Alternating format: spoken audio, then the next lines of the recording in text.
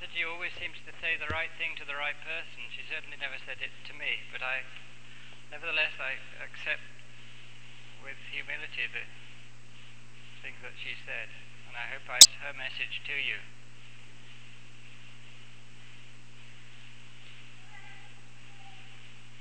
I have tremendous hopes for Sahaja Yoga in North America, and especially in Houston. I feel it is something special within North America. I don't know why this is her idea, that something has to work out in Houston for the whole of North America if the vision we all long for is to work out all over. So there is a responsibility on people of Houston to take seriously her message. Now, I don't want anything I say to be believed just blindly. And I may say some things which you'll find hard to believe. But I think it's important to say them because at a deep level you may find that they are true and that they alter your conceptions. We all have our own conceptions about the nature of reality, and sometimes that makes it difficult for us to face reality as it actually is.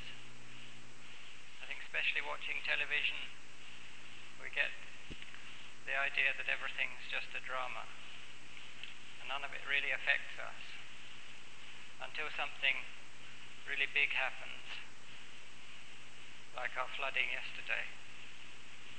And we realize that there are things we can't control. Now, everyone's talking about an integration of humankind with higher consciousness, with nature,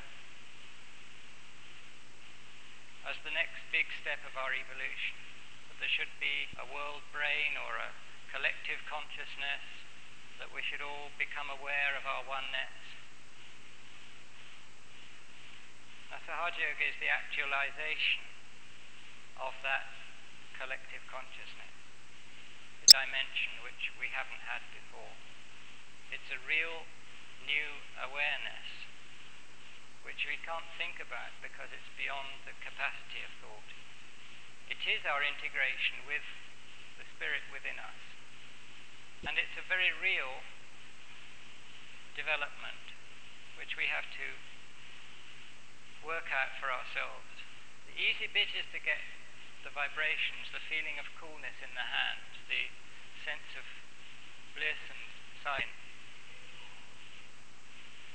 But we have to work a little with it and be patient with ourselves. Tonight Shri Mataji will make the introduction of the subject. She's here now.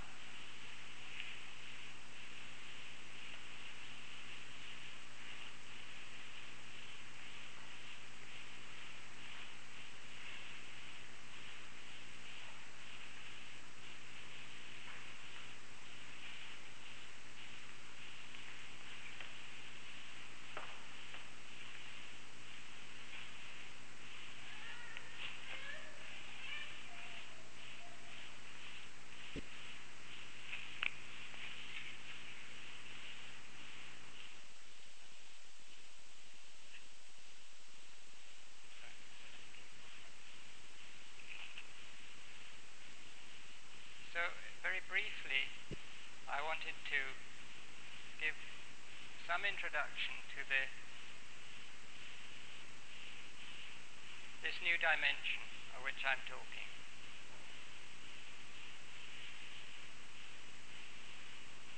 See, because we have our own ideas about nature, we think we can mold it according to our ideas.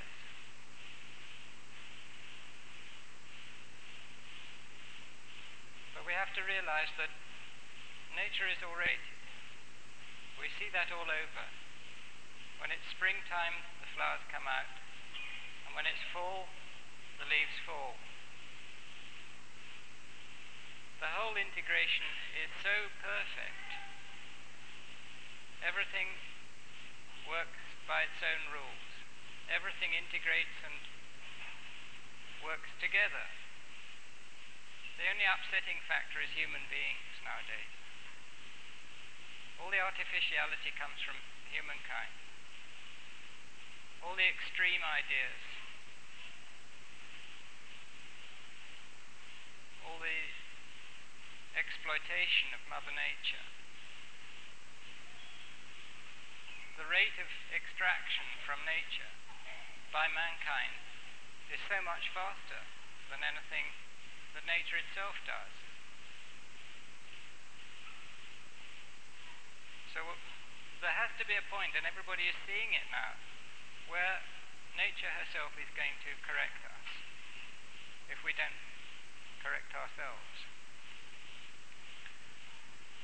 But the problem is that we don't have our absolute, we don't have any connection with that nature which will tell us when to stop doing a particular thing. We don't have an inner guidance system that relates us to the overall nature. And that is the point of Sahaja Yoga, that by knowing the self within, one knows the whole of nature. It's a very surprising discovery that everything is within. And yet it's the oldest teaching of all. All the scriptures say that one has to know the self, that one has to get the second birth, that one has to become the spirit. They all talk about the same thing. The essence of all the religions takes us back to the same realities. But what religion delivers the good is the point. What religion connects your consciousness with that all-pervading being? And yet, where has that consciousness itself come from? It's come from nature. We have to realize that the whole thing is planned out. Even our extreme behavior is only part of the game that nature is playing to teach us how to become one with her. Now the time has come to give up the struggle, as Lord Buddha did when he sat down under the tree, and he just said, I can't do it.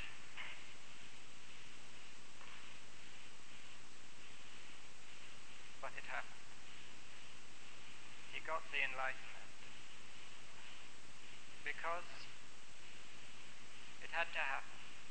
He had to get his fulfillment, as we have to get our fulfillment, as we have to become part and parcel of that greater being.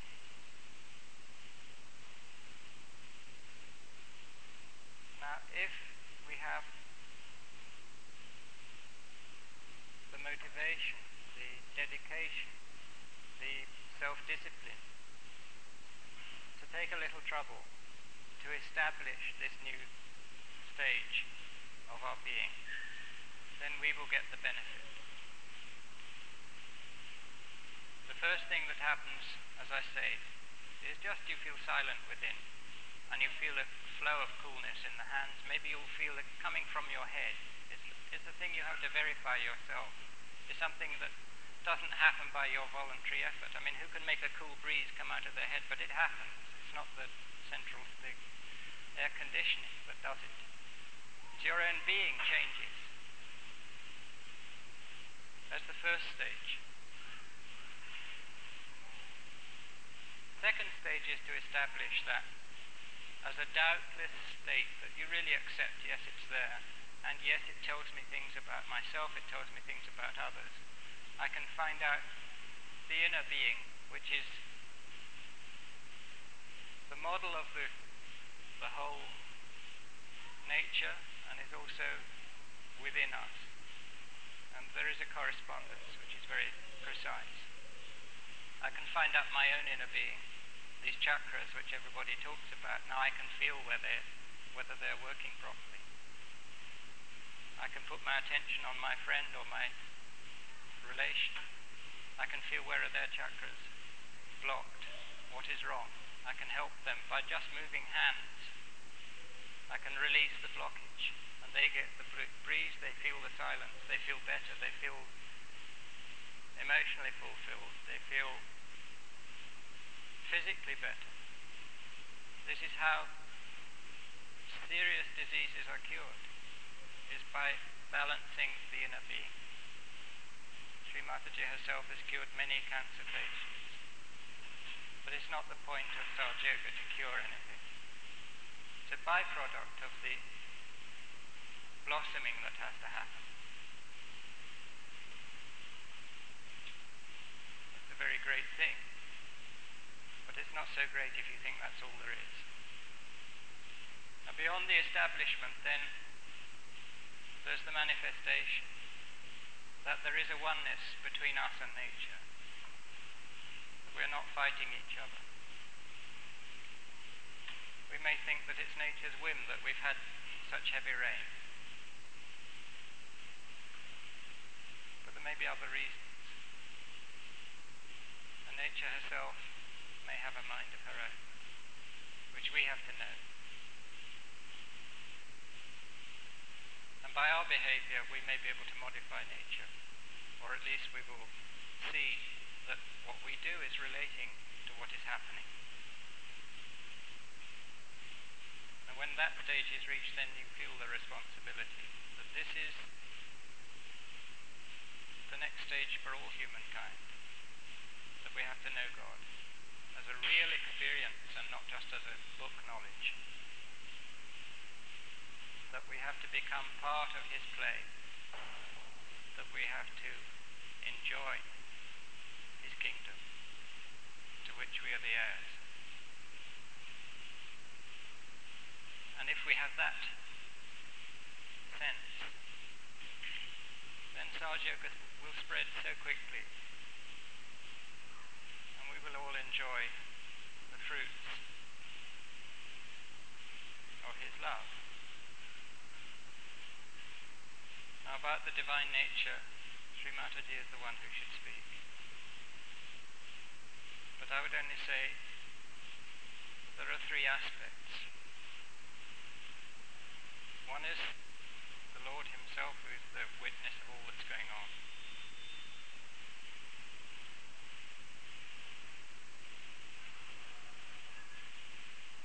Second is His power, who manifests everything that happens.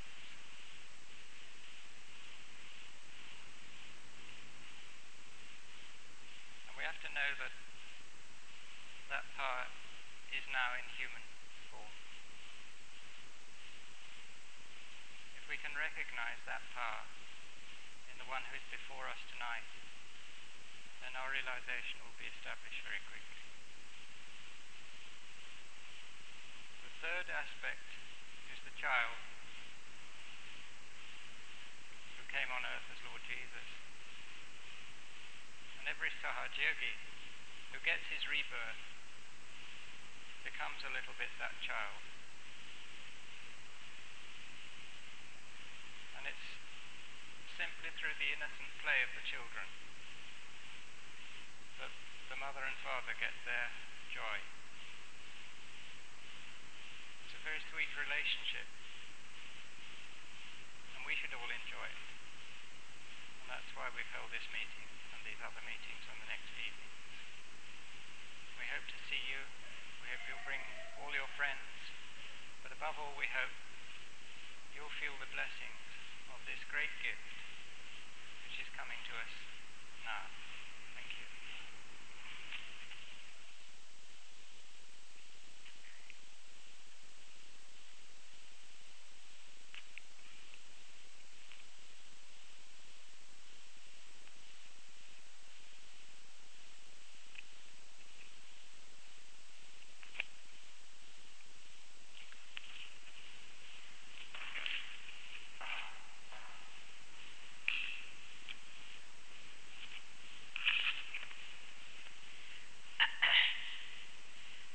out to all the seekers of truth.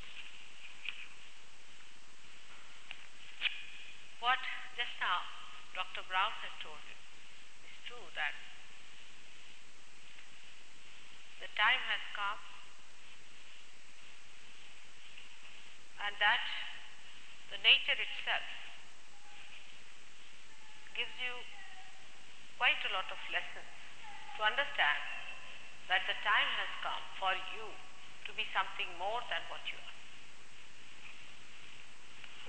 I call it a special blossom time,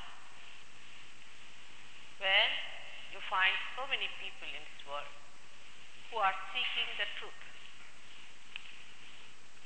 Never in history you had so many people who were seeking God. Why is it in these modern times there are so many people all over the world are seeking God? A great poet, William Blake, who lived about 100 years back in England, has already predicted that the men of God, meaning the seekers, will be born on this earth and they will become prophets and they will have powers to make others prophet. This is his prophecy. This prophecy is very deep, and to understand it we have to know that this great time when so many people who are men of God, because they are seeking the truth, they are seeking something beyond, they are not satisfied whatever they have to become prophets. One can't believe it that you can just become a prophet overnight.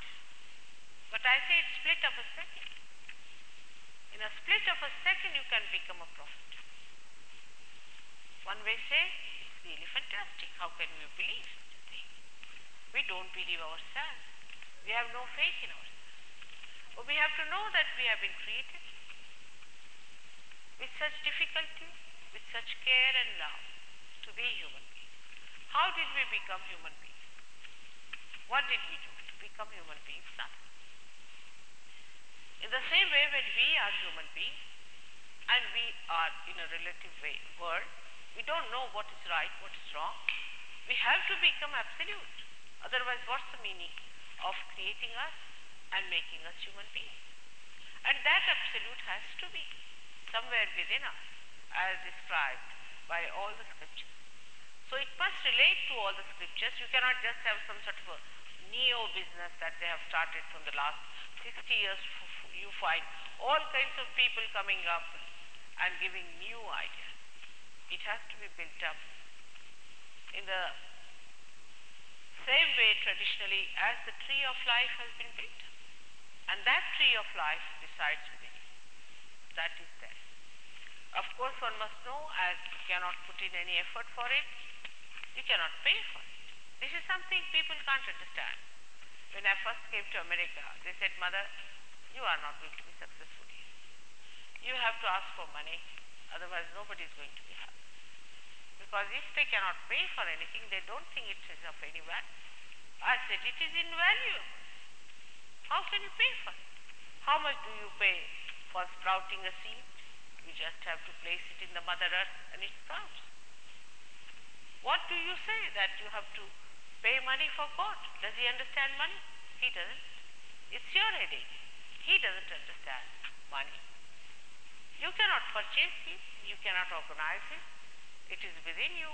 You have to be awakened so that you can feel his existence within you and you can enjoy the blessing of his being. That's what it is written.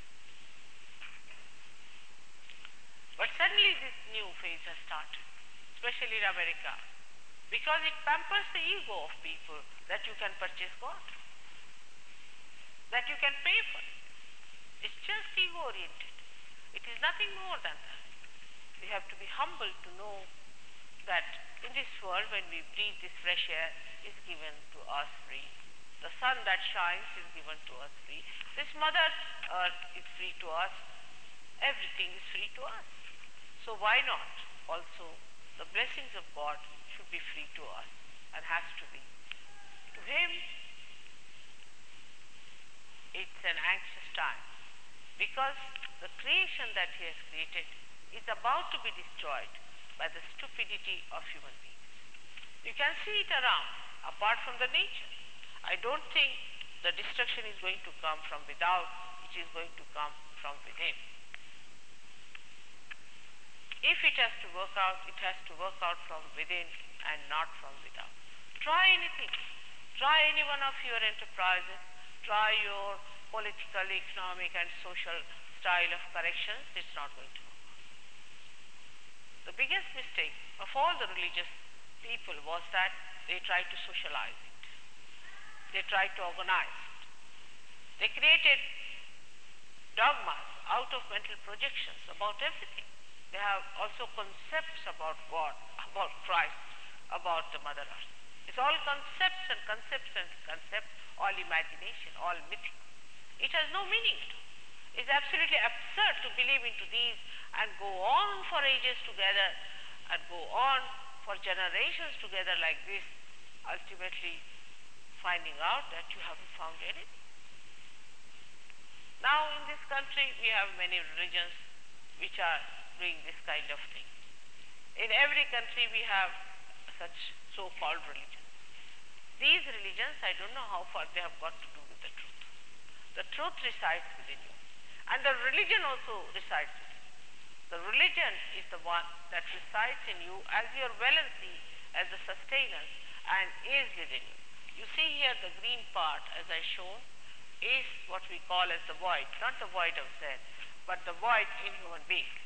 And this is the place where you have to cross over. And that's the place is to be bridged by religion in the sense that you have to have a balance in your life. There's nothing to feel bad if somebody says that you have to have a balance. Anything that has to ascend must have balance. The other day I was coming here and they said there's something imbalance in the plane, so it cannot take off. It's true. If there is imbalance within us, we cannot take it.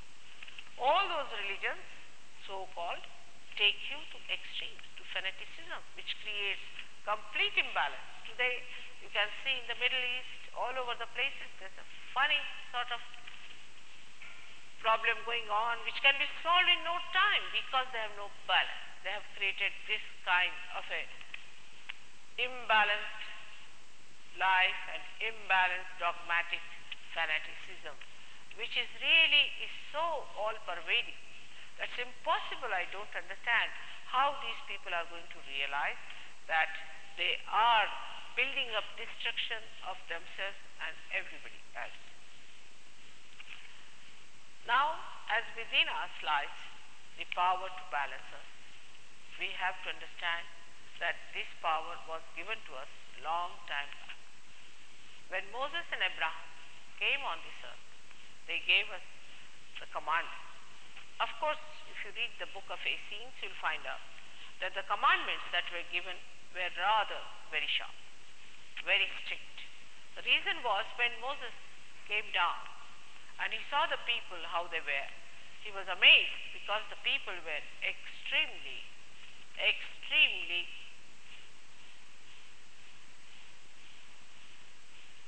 licentious, very permissive, and they didn't care for God at all. They did not know what God was, and they were saying, what's wrong? What's wrong in this and what's wrong in that? That kind of a society, when he found it, he had to make it a very strict law, and that's how, as the Muslims call it, the Shariat part was established by them. Now this Shariat, surprisingly, is more followed by the Muslims than by the Jews. Actually, it was meant for the Jews to be followed all over the world so that they keep the balance, strict balance. Now we can say one thing in creating, supposing you are creating a machinery or say an aeroplane if you are building up. The first one that you make, you take special care to see that it is nicely fitted. It has to be nicely fitted so that there's no any problem because it's the first experiment. So they tried to make very strict laws as to keep human beings in their balance, and by that they could manage the ascent better. But if you tell something to human beings not to do, they'll do it more. That's human nature, somehow or other.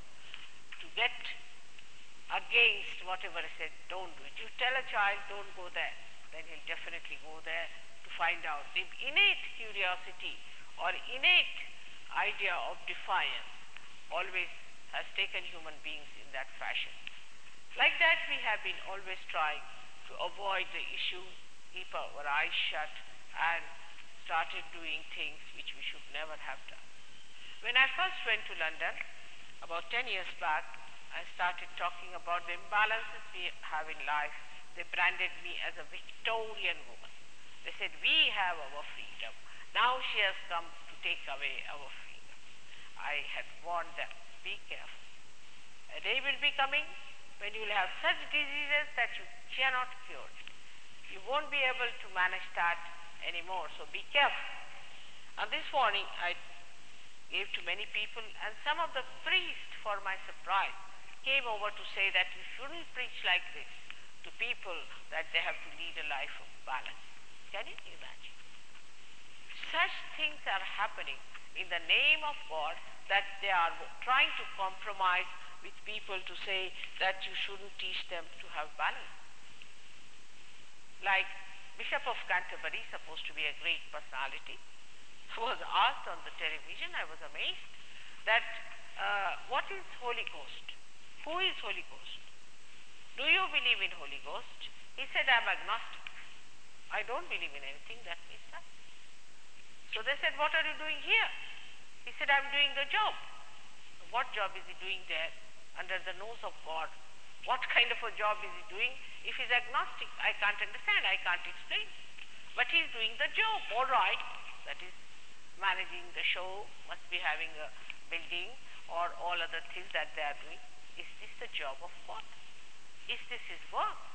Is it that God has told them to collect money and build big buildings and big places? Every human being is the temple of God, and that temple is to be enlightened. That is lost now, not in one religion or in any particular one, but all of them have lost the sight what they have to be. Though it is being clearly stated in all of them that you have to become the Spirit. Unless and until you become the Spirit, you are not connected with God. It's so simple. Some common sense can tell you that if I am not connected to the mains, what's the use of my doing anything at all? Because it doesn't work out. If this, bulb is not connected to the mains, it will not give the light. You are all ready. You are all there. But you are to be connected to the mains. If you are not connected to the mains, you do not give the light. You do not fulfill your purpose. You do not know the absolute. That's a fact. Now, if you understand this, that you have to become the self. We go to the other side of it, that how do we become the self? What do we do to become the self? What are we supposed to do to become the self?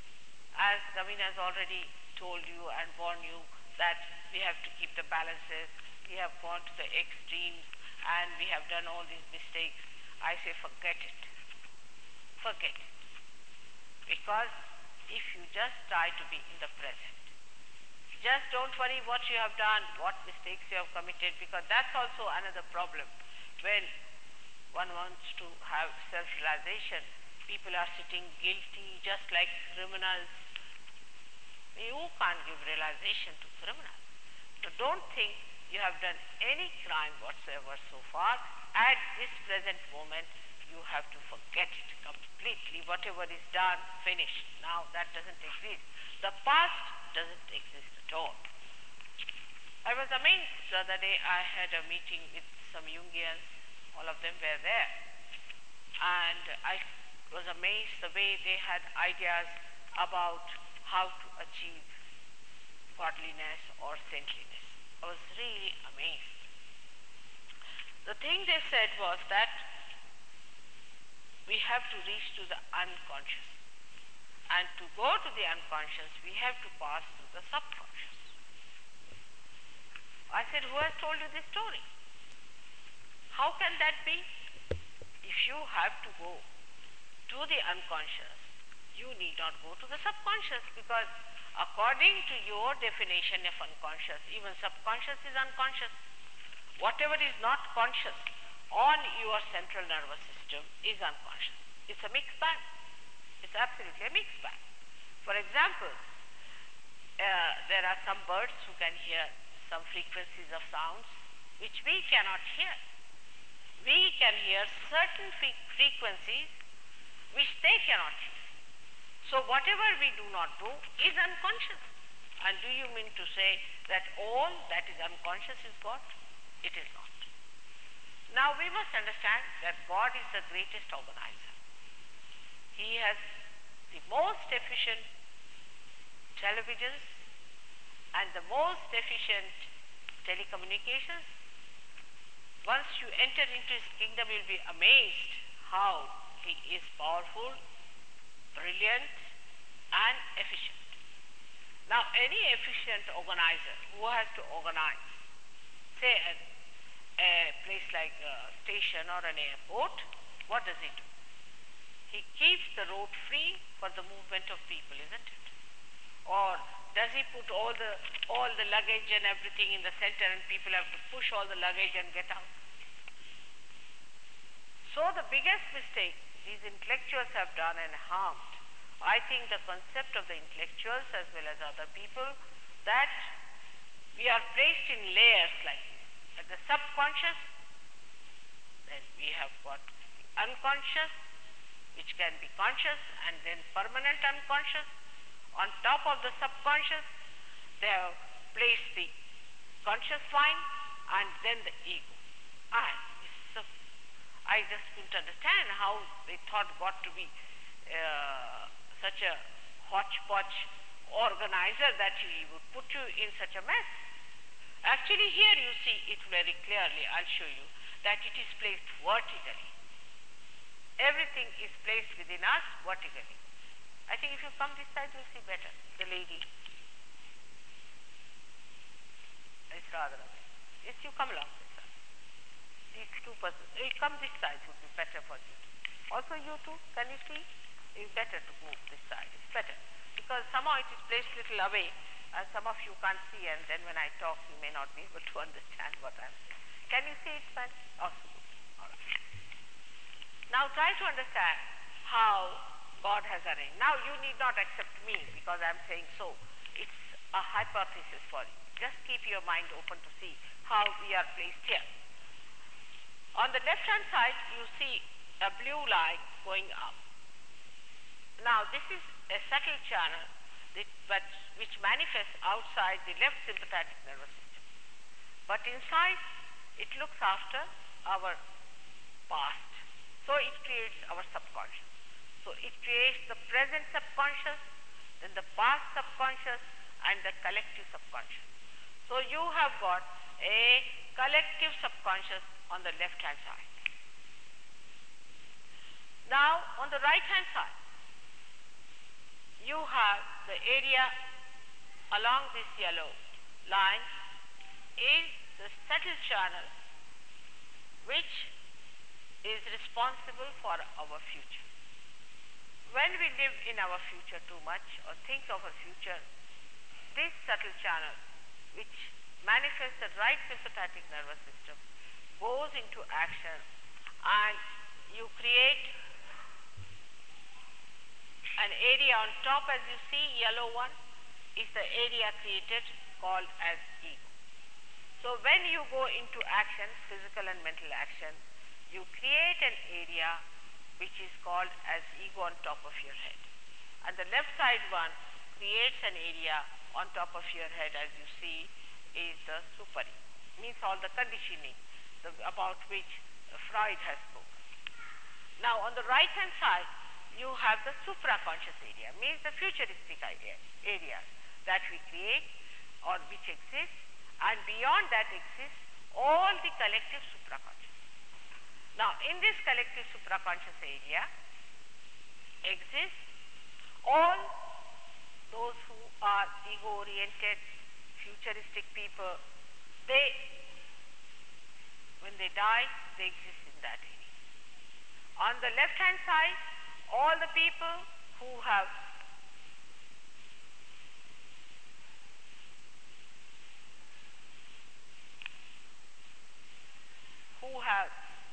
not ego but superego, in the sense those who take the conditioning of others and who lead a sly life and who are always suppressed people, live on the left-hand side.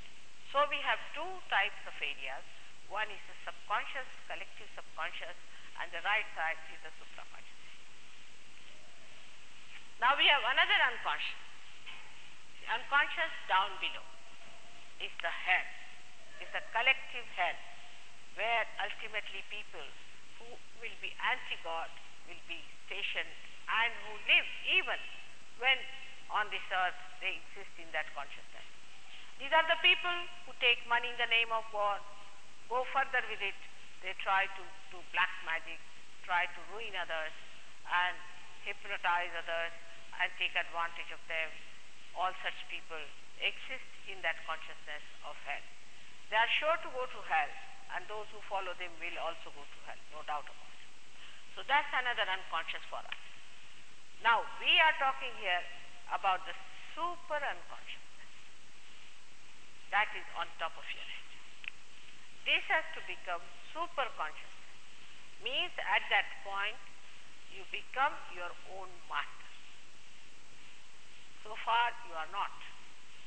It's like in a motor car, we have a brake and an accelerator. So these are two sides. The left side is, we can call it as the brake, and the right side is the side that is called as the accelerator. Now first we get into the car and start learning how to balance these two. Once we have achieved how to balance these two, then we become balanced and we become a driver, an automatic driver. We don't have to then think, we just do it without thinking. But still the master is sitting on the back seat and he is watching you, you are driving the master. So the spirit that is in the heart resides there watching you, what you are doing. He is a witness of what you are doing. Later on, when you get your ascent and you become the spirit, you become the master. Then as a master, you see the driver within you and you see these two forces of acceleration and of brake. And you are the master. Nothing can touch you. That's how when you become the master, I have seen overnight people drop out all their habits, drugs, all these things drop out in no time. People sometimes are surprised when I tell them this happens. But there are many who drop out like that. Some of course linger on for some time. They are weak people. But many of them drop out their habits like that. The other day when I went to the TV, there was a gentleman who had come as a policeman and he was telling about the bad effects of the drugs, what happens to human beings and how the drugs are so popular and how they are becoming even worse. But I said, if I talk to him about Sahaja Yoga, he won't listen. It's the easiest thing to get rid of all this police force and save all that money if they could take to their spirit. Because once the spirit is awakened within you, you become just a master. Nothing can touch you. No habit can enslave you. And you just become master of it. It's such a simple thing. But people think that how can that be so simple? Because if you have to think about everything, even say about your breathing, if you have to go to a book stall, get a book and read about breathing, you won't exist. Everything is so simple in life. If you see all that is vital, it's so simple. You are seeing me without thinking, without reading a book. You are just seeing it. It's built in within your eyes that you can see me. In the same way, all this is built in. It is just to be started. like in a village of India where people have not seen a television. If you take a television box to them and show them and say that now you can see lots of things happening inside this, and you can also see a play, or you may see somebody singing here, they said, what are you telling? This is just a box. How can that be? In the same way, we think this human body is just a box to be rattled about and to be ruined. But it is not. It's a beautiful thing that God has made. And once you put it to the plug, then you are surprised at the fantastic thing, this simple looking thing like human being can do, and how he becomes so great. So this is what happens when this Kundalini, which is placed in the triangular bone, ascends. She goes through 6 centers, not the 7th one. The 7th one is down below. All these 6 centers represent a very subtle thing, energy centers which are giving energy to us. Now when we start exhausting our energy on any center, the diseases are caused by the sympathetic activity, by any extreme behavior, then the diseases are caused. So when the Kundalini rises through these centers, she nourishes them, because the first quality of the Kundalini is that she is the nourishment. She is the womb. She represents the womb in the growth. So it is the Mother Earth, or you can call it the Aquarius. Aquarius, this is the age of the Aquarius, the age of the Kundalini. So the Kundalini rises and she nourishes all these centers, and that's how, as he said, it's true, cancer can only be cured through Sahaja Yoga. There's no other way out. The other day when I was coming, suddenly I met a gentleman from India who is a very big industrialist. You call him a tycoon or sort of a person who had angina, and he was booked to come to Houston for his operation. And suddenly he met me in one of a Rotary meeting. And then he came to me and asked me if I could do something about it. I said, all right, we'll see. Then he came to see me in Pune, and in 10 minutes he got cured. And he couldn't believe his eyes. He couldn't believe that he's cured. I said, all right, I have to now go back. Will you please go and see your doctor? And the doctors couldn't believe their eyes too. They said, how can that be? This is not your X-ray. These are not your reports. This belongs to somebody else. There must be some mistake. He said, nothing doing. This is my report. And this is what I've got it. So he went to another doctor and showed him. He said,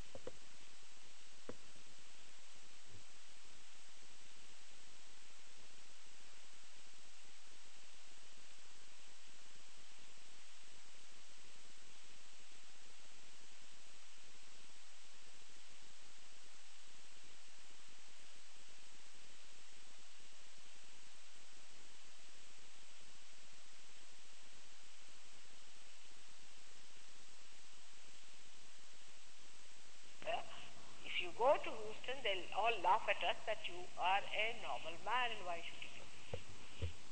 So how it has happened? Nothing. The Kundalini has risen, she has nourished his heart, the heart is absolutely relaxed and he is all. That's how your diseases get cured. I don't do anything about it. You have got everything within you. You have got your spirit within you. You have got your Kundalini within you. Only thing I have to raise the Kundalini in the sense that I am like an enlightened candle. And if an enlightened candle is taken closer to another candle, it gets enlightened in no time. You can't pay for it. You can't do anything about it. You are just ready to have it. And you just get it like a shot.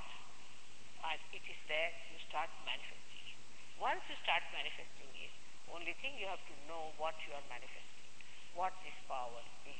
Because for the first time, you start feeling the all-pervading power which does all the living things. Like a flower becoming a fruit. Human beings can't do it. Can they do it? There are billions and billions and millions and millions of these are becoming fruits. Who does that?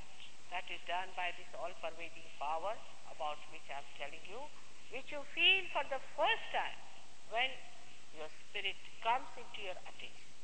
And that is what has to happen to all of you. And will happen, I am sure, you are all going to get it. But I have to tell you, be careful about false people and fake people. You should not be enamored by them. Because there are people who make money, they put money into the business, and they can enamor you by their circuses and all those things. But those who are people of truth should come to the truth and not to the falsehood. Because it lies within you, for which you cannot pay. You cannot purchase, try, you cannot. You cannot organize. I am a free bird. I am absolutely free. I can live on a street, I can live in a palace. Makes no difference. To me, money has no value. I don't understand. Why should anybody take money from anyone? It's parasitic. It's not self-respect. How can you take money in the name of God? I just can't understand. They'll say we have to build the building. All right, you build the building, let them build the building. Why should the guru take the building? Why should he take advantage of it? Why should he live on their money? It was, I think, little bit in the beginning, they said that a guru can get a dakshina. Means if a guru is teaching you, he's traveling or he's sort of staying with you in the ashram, then you can give him the food as a dakshina, little bit. Not that he buys Rolls Royces, that he buys big, huge big aeroplanes and lives like a lord. This is absolutely befooling us. And I don't know how you people are so naive to yield to such kind of a thing. And even the television people are showing you all these things that you should not go to false people. But you'll be amazed, here we have only so many people of Houston, but let one of them come here. You'll be amazed that there won't be any seat left, and all that door up to the door, they'll be all shut. That means there's something lurking in human beings, that they go in for something that is false, that is artificial. They don't want reality. And when they suffer too much, because these people can give you epilepsy, they give all kinds of diseases. I've seen they give all kinds of diseases, even cancer, all kinds of diseases they are capable of giving you. And when you get that, then you come to Sahaja Yoga, a person who is absolutely sick, finished, exhausted. Is this the way to understand life? Is this the way to understand? We must open our eyes to the fact that God is beyond all this. And if you have to take His places and to become that, then you have to know that it is the becoming that is important. It's not the lecture or anything or mental projection, but it is the actualization of the experience that is important. If you don't get it, what is it? If I say, as Naveen might have said, I am such and such, don't believe. Don't believe. What's the use? If you don't get anything out of me, what's the use? It is of no use. To me, it is of no use. As far as I am concerned, I am a mother. And the mother's greatest ambition is that her children should get all her powers, all her wealth, everything that she has. She doesn't want anything else. desire of the mother. And that's how it is going to work out. For today, they wanted me to give just an introduction to Sahaja Yoga. So I have told you that Sahaja means, Saha means with, and Ja is born with you. It is born with you. It is spontaneous. It is within you. As you have become a human being from amoeba, you have to become a higher person. Of course, I've seen when the people have got problems, blockades on their, we can say blocked chakras, then one has to work out a little bit, moving with your right hand, which is the power of action, with the left hand towards me, which is the power of desire, and it works out. You yourself can raise your own kundalini. You yourself can raise it. You can yourself manage your center. You yourself can cure yourself. You don't have to go to anyone. You don't have to bother about it. There have been prophecies and prophecies about it. In India especially, 14,000 years back, there was a prophecy about it, that such a thing going to happen. And that's the reason many fake people have come out with their ideas that they can befool you nicely. But if you want to be befooled, go ahead. This befooling is not only befooling, but it is absolutely non-reflecting. You cannot reflect on it. And when you cannot, it is non-reflecting, you go on under a blanket till you are completely destroyed. Because you are seekers, I have tremendous concern for you. Tremendous concern. Now this Rajneesh, has to be ousted from your country. But still, on the New York airport, if you see, there are hundreds of his disciples stupidly moving about. And one of the worst scenes, one of our Rajogis have seen, that a sick Rajneesh fellow going on a wheelchair, absolutely dead, finished, sort of a thing, and people pulling him out. Is this the way you are going to become saints? The idea that you must suffer for God is absurd. Christ has already suffered for us. We don't have to suffer anymore. And if you want to have sufferings, then go ahead. You'll have them. You'll have real suffering. Just like Hitler coming on this earth and making you suffer.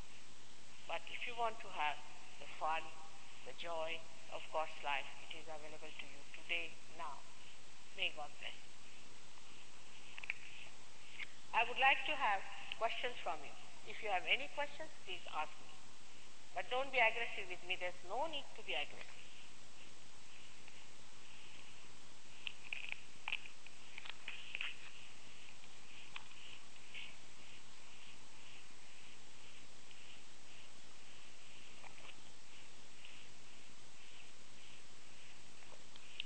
Tomorrow I'll tell you about the centers which are within us, and also about the ascent of the Kundalini. What is Kundalini? Who is she? And what does she represent within us?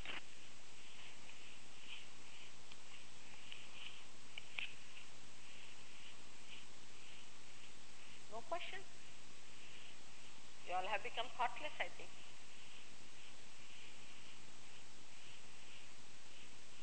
No thoughts? Yes, please.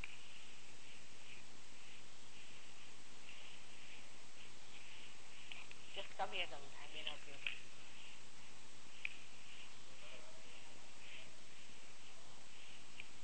What's it?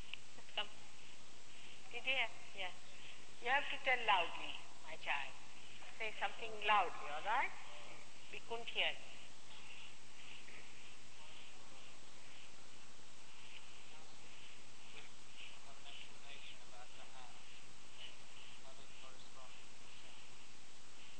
About the hands? All right. About the fingertips, you mean to say? All right. Now, the fingertips on the left-hand side represent the left side, the emotional side of human being, and the right hand represents the emotional, the mental, and the physical side. Now, this one, left hand or right hand, whatever it is, there are 1, 2, 3, 4, 5, and 6 and 7 centers we have got. 7 centers here and 7 centers. So, whatever center is catching, or if there is any heaviness on a center or is exhausted, you can feel it on your fingertips. Even a little Olympia who has come here, she was today telling me, I'm burning here. That means you start feeling the burning on your fingertips. But you must know what it means, which center it means. Now we'll see what centers it means, alright? This is the one called the Muladhara, is the lowest one, you see there, is the one which is responsible for the excretion, or we can say in medical terminology, which manifests the pelvic plexus. Alright. Now the center here is the second center, but actually it is the third because it comes out of the second. So this is the one called Swadhisthana center, which goes round, this yellow one, but actually it comes out of the Nabi, is the green one that you see is a navel center. So the one that goes round is manifesting aortic plexus, while the Nabi one is the navel one is called as the solar plexus. It manifests outside. These are the subtle centers, but they manifest outside not only the plexuses but also the ductless glands. Alright? Now on top if you go, is that center is the heart, and the heart center is represented here. Now we have two sides of the heart, left and right. That's important to see because this represents the mother side and this represents the father side. So we have two centers here. Then we have above that is the Vishuddhi. This is the most important because America is the Vishuddhi chakra of the universe. This is the most important one, and that is here, Vishuddhi chakra. And by smoking, all Americans have spoiled it. That's the center we have here. The center of responsibility. Center where human beings have raised their head. So Americans are responsible for spiritual growth of the world. This one is the Vishuddhi chakra here. Now after this, but don't feel guilty if you have smoked. I find you people are feeling guilty. Don't feel guilty.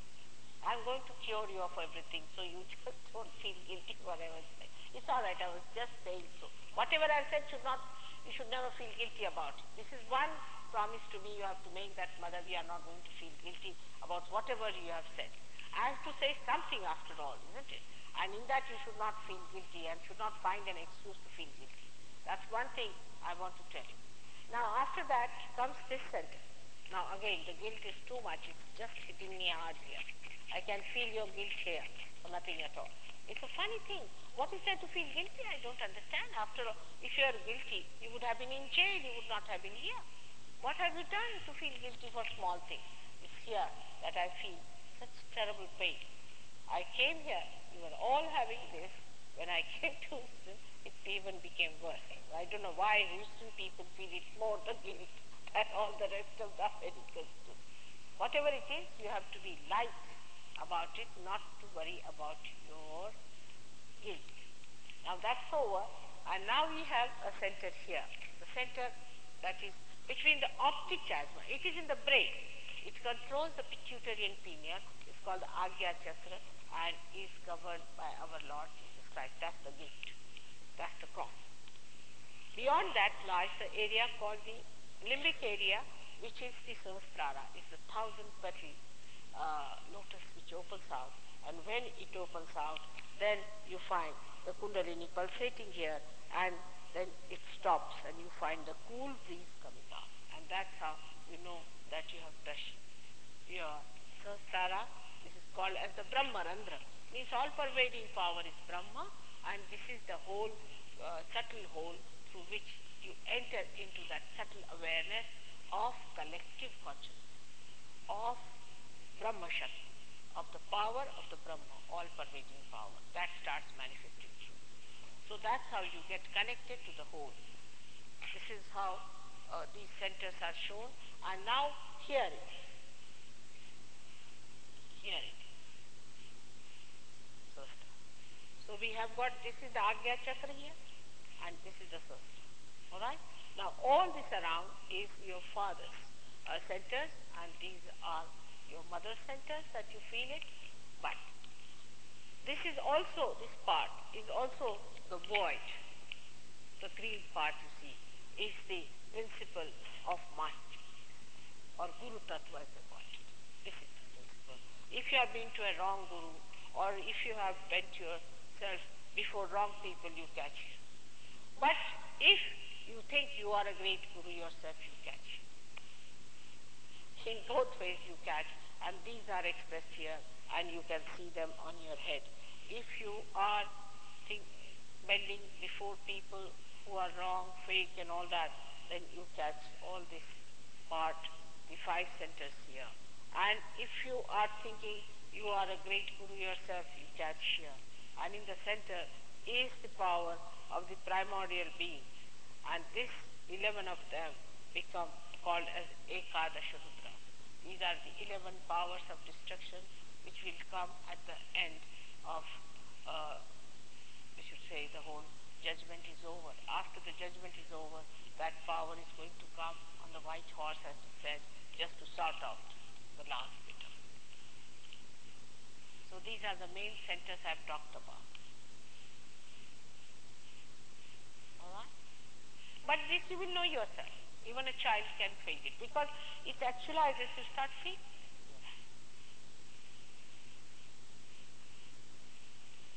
Any other question, please? Yes, please. Yes, please.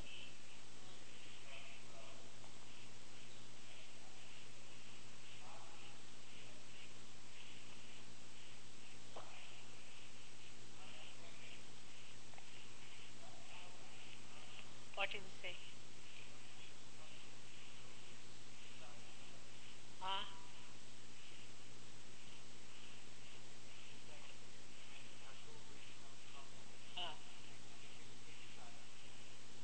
Inside the head, you don't feel anything inside the head at all, you see. What you feel that if when you are raising your Kundalini, sometimes, if there's a pressure, then you do feel as if you can raise your own pressures. Because now you become a master of it, then you can raise it yourself. But you just feel the pressure of the thing coming up, but not the breeze-like thing. Only that sensitivity is you feel it here, that is coming out. But you see, that looks very, even to feel the breeze, what's so great? One may say so. I mean, it's not that only the feeling the breeze, but with this breeze, you can cure. With this breeze, you can raise the Kundalini. When you put your hand with this breeze, of course, first you must get the breeze in your hands, otherwise no. You have to become a Sahaja Yogi in the sense that you have to be a master. Then, if you place your hand at the back of a person, at that point, if there is an obstruction, you can see the pulsation of the actual pulsation. Very strong in some people. Sometimes, when it goes further, you can feel the pulsation going higher and higher and higher. You can, even with stethoscope, you can see it clearly. Till it comes to your head, you can feel the pulsation. You can hear it very clearly in a stethoscope, even more clearly than your heart. And when it breaks, then you feel the cool breeze coming out. But this breeze that you feel it outside on your hand. That's it. But it's nothing important. It's not an important point. The important point is what it does. What it does is the point. That it gives you power to know the absolute. For example, if you are a realized soul, and if you put your hands like this, you can say whether the man is a fake guru or not. If he's a fake guru, you'll get blisters on your hand. Actually blisters. But if it's a real one, you get tremendous cool breeze on your hand. If you want to know if there is God, you put your hands like this and ask questions. If you get tremendous breeze, then it is there. Like as if you are a computer, and the computer has started working to answer all your questions. For everything you can ask questions. Not only that, but if you know how to handle this power in your hand, when you feel it nicely, then if you handle it, a person if he hates you, you can make him like you. Because this is the power of love. This is the power of love. There are many things you can work out with this. Tremendous things can happen with this. Like the other day, the people asked me on the television about the story about Bedford. Now you tell them the story of Bedford. So now, you see, these things cannot be explained. I cannot explain, only I can say that God has got a television which can be used to tell him the story. Govind will tell you a story which actually happened and has appeared in the newspapers.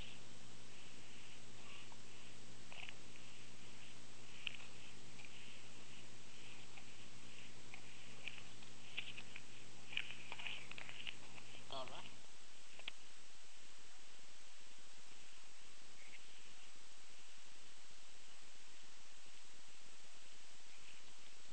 Last year we had a program outside London in a town called Bedford where Mother was speaking. And while the program was going on, about 9:30 in the evening, about a mile away, was on the outskirts of the town. There was a boy who had a motorcycle accident. He fell off his bike, he hurt his back.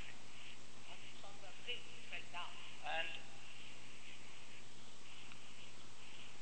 before the ambulance came, he said that a big car came past and it stopped, and an Indian lady got down and put her hand on his back and all the places where he was hurting. He felt better. And he walked out. He walked away, and they made him go to the hospital, but he was discharged. They said, "You're all right, it's just some bruising." And he hadn't seen Shri Mataji's picture, but the next day he saw a picture in the... So he told the policeman, and he told the hospital. Oh yes, he said that this Indian lady had done the curing, and that he felt there was something special about her. Because Govind was not there. So then he saw a photograph of Mother advertising her program, and he told his own mother, he said, that's the lady who stopped. So the newspapers had heard about this by then, and they said,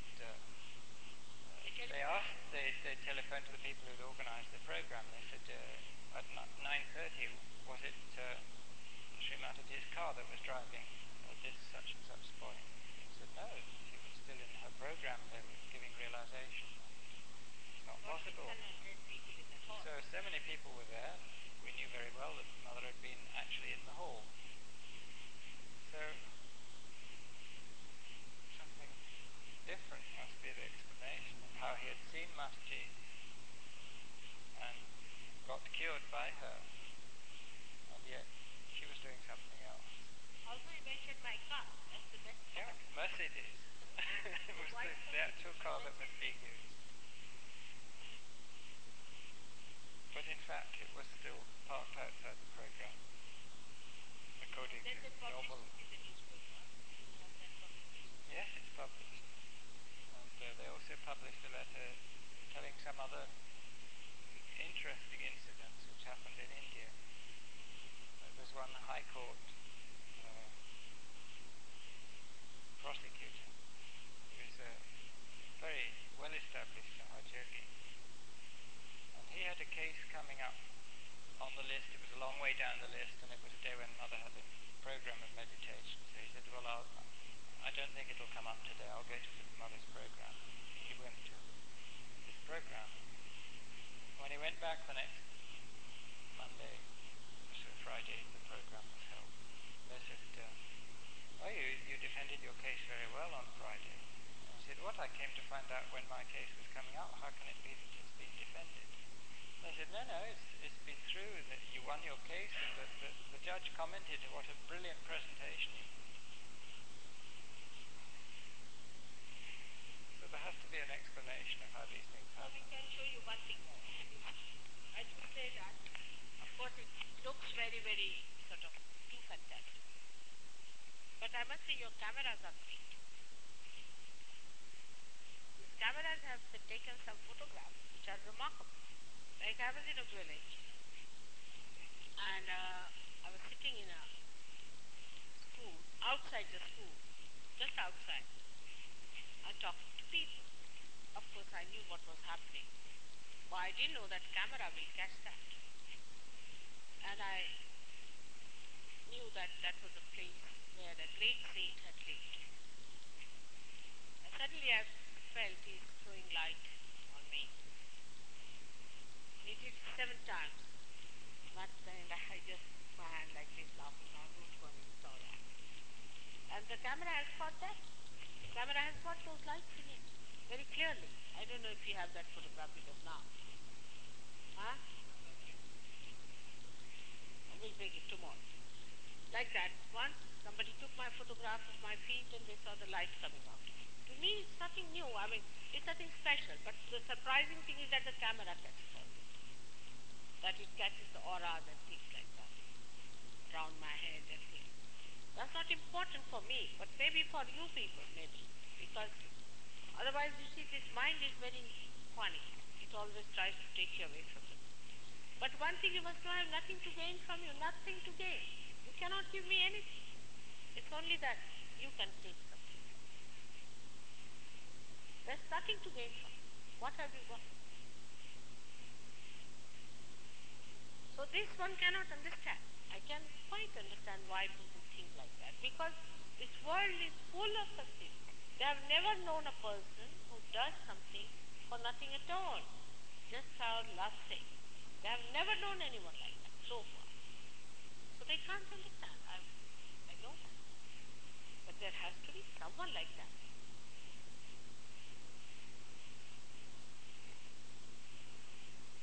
Also, I've seen many a times people say that why should you do it?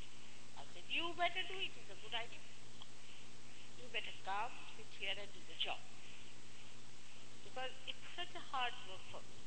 I've been traveling and traveling. I'm very happily married. And I have very good grandchildren and children and very well-to-do people. I have no problems of any. And my husband hankers after my company sometimes, but he also has to travel because of his job. He travels a lot himself. And it's just I'm doing it because I have to do it. This is your own. If I don't give you, it's like I can say a banker who has to deliver your own check. But people can't understand. So your question is quite justifiable. But it's not the priest alone. It's the Holy Ghost beginning that. You'll be amazed, people who never believed in Christ, Jews, have started believing Christ. Many Christians who didn't believe in Abraham have started believing in him and in Moses. Those who never believed in Krishna have started believing in Krishna.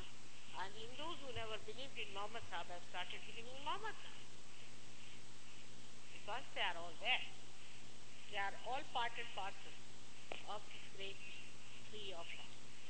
There is no place for fanaticism. Fanaticism is a disease. It's a disease. It's not normal.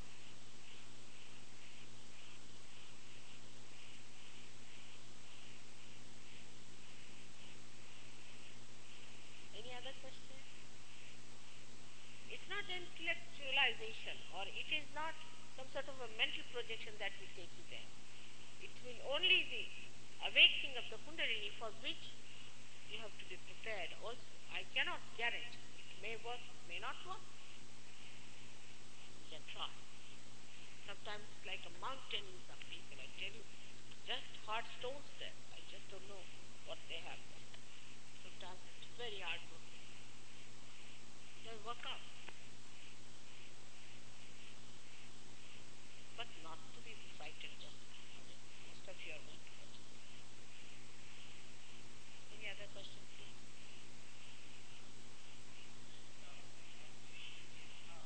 Huh? What is?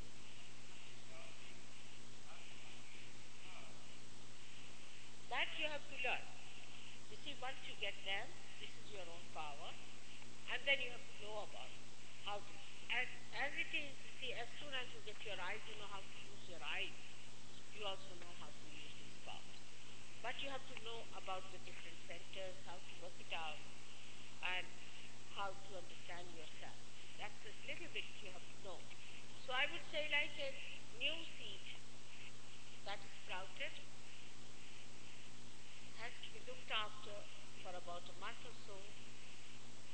then it starts going on its own. It's like that. Then you become the knowledge itself. I mean, Gavi never was a speaker, I would say.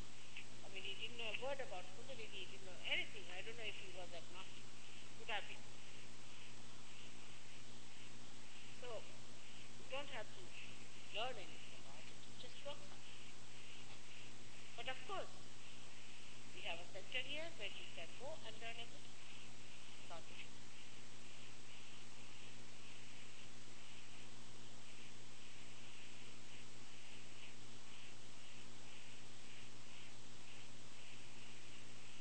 Alright? So we'll have the experience. It will take actually not take much time. Because people in Houston are more natural than New York. And if in New York, with those intellectuals of the US, it was 95% got realization, I was amazed. And the president was so sweet, I knew he was a 83-year-old fellow. He got it. But they are more educated because of you. You talk to them about it. So they are more educated, more prepared. It doesn't matter. Not much education is needed. So we have the experience team. For that, you have to do nothing but just put your hands close to it. As I told you, this is to put your right hand on your heart. Where resides your right hand. Left hand towards me and right hand on your heart. Where resides your spirit. Just on your